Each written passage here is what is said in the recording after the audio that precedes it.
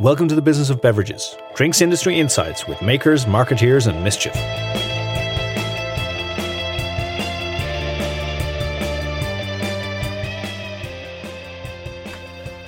Hello there.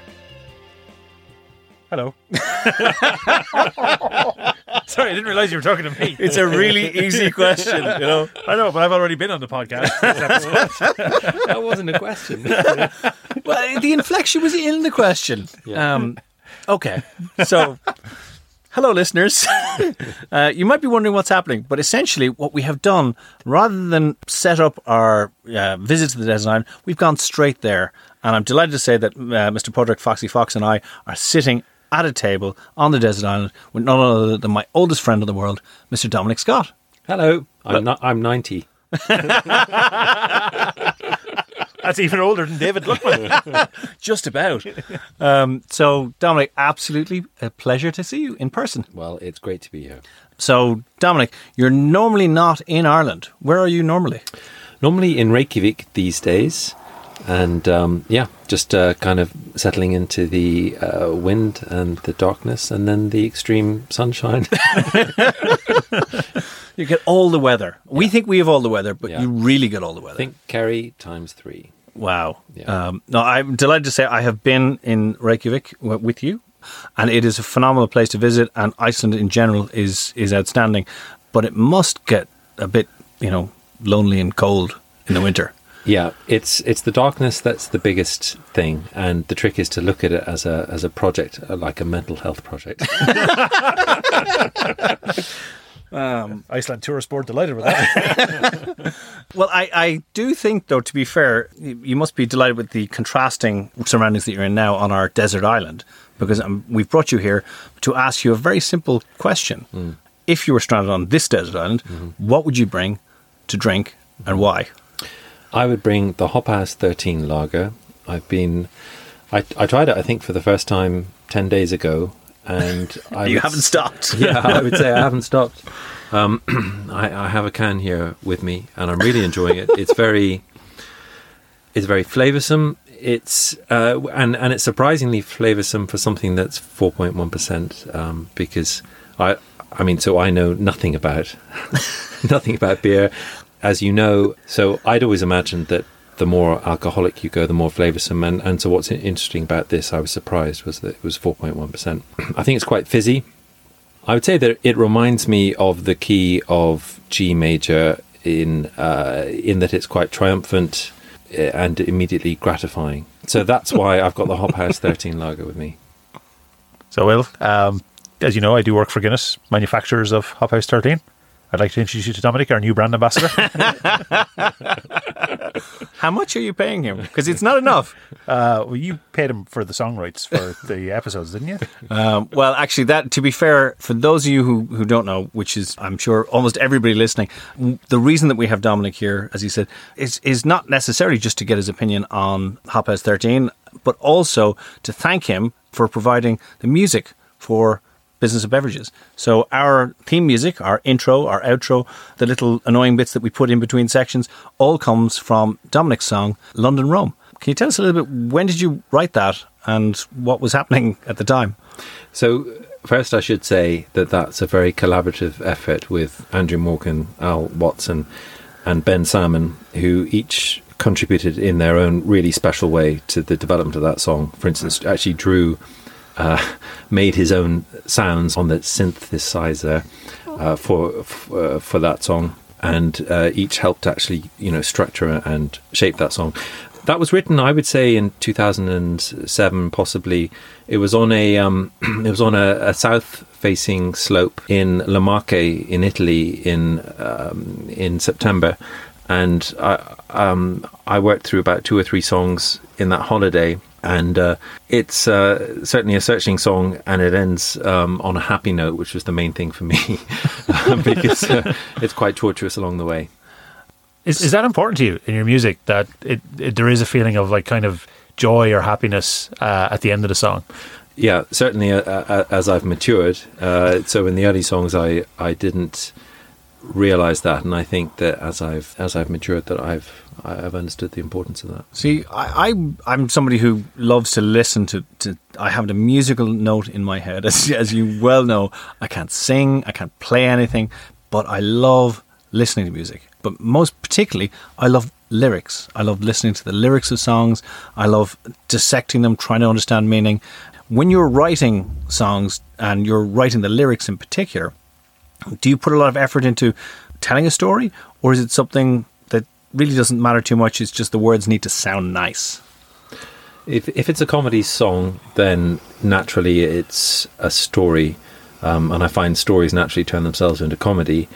I find that otherwise then the lyrics are tortuous, and the music is very simple. It comes very easily, and within about 20 minutes you have the basics of the music, and then it's fighting very hard over the lyrics, and that can you can end up 90% happy with a song in an hour, but it might require 10 years to get to 100%, and then but I always find it really helpful to talk them through with William, because William has an encyclopedic knowledge of songs and has loads and loads of ideas and can bring it in totally different directions. Yeah, it's one of the things I enjoy the most. It's something that I would never ever have thought that I had any talent for, and to be honest, I only do with you. So maybe you still don't have the talent. I think all the talent in this room, I can 100% confirm, sits on Dominic's side of the table. Can you tell people a little bit about London Rome? So you told us about how you wrote it, or where you wrote it, and who you wrote it with. But we're going to play out with London Rome. Does it evoke any particular memories for you? How do you feel about the song, from this remove? Nothing's really coming to mind, but I would say that I spent a long time thinking about the cities of London, Rome, and what's going to rhyme with Rome. And I had a good long think, and I settled with Cologne. It's not a perfect rhyme. I thought Cologne was excellent. Yeah, good. So London, Rome, Nairobi, Seoul, Cologne. Yeah. I'm lost and looking for my home. I think. Final question to you, Mr. Fox. Yeah, if people want to hear more music or find out more about you and what you do, where should we point them to? Nothing at the moment. However, we are here in a recording studio, and I'm talking with Joe McGrath of Hellfire Studios, and we're scheming.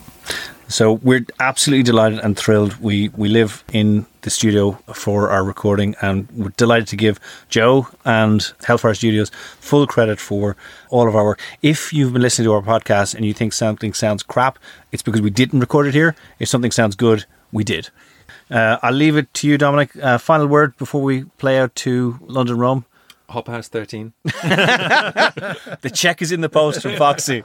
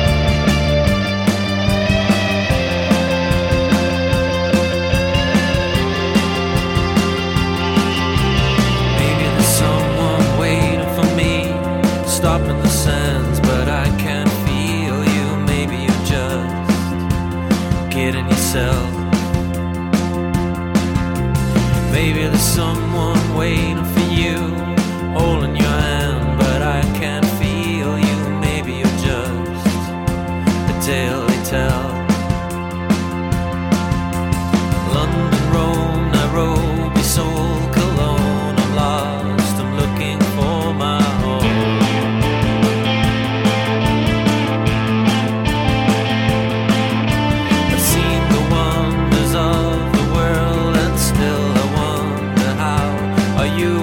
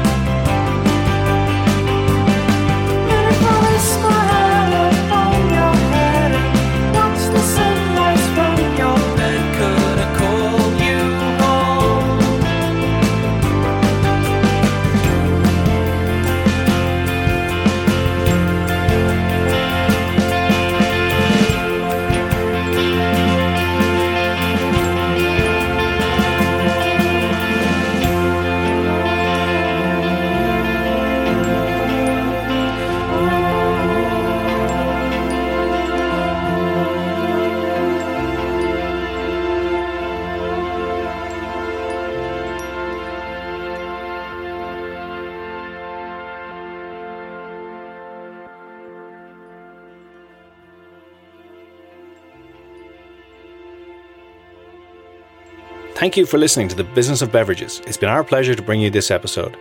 If you enjoyed what you heard, please subscribe and recommend us to one other friend or colleague. As ever, we are independently produced and self-funded, so we appreciate your support in listening, sharing or reviewing this podcast. You can of course follow us on Twitter, where we go by @BizBevPod.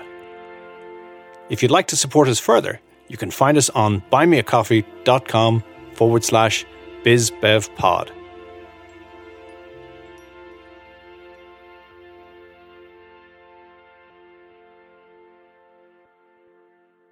That was great. Great. Yeah, excellent. Totally enjoyed that. That's Synthesizer. we'll catch that in post. But did you get one good synthesizer in there? Yes. Oh, yeah. Was the one? Yep. Well, here. Say synthesizer. Well, hold on. Actually, the one I just did was fine. Yeah, okay.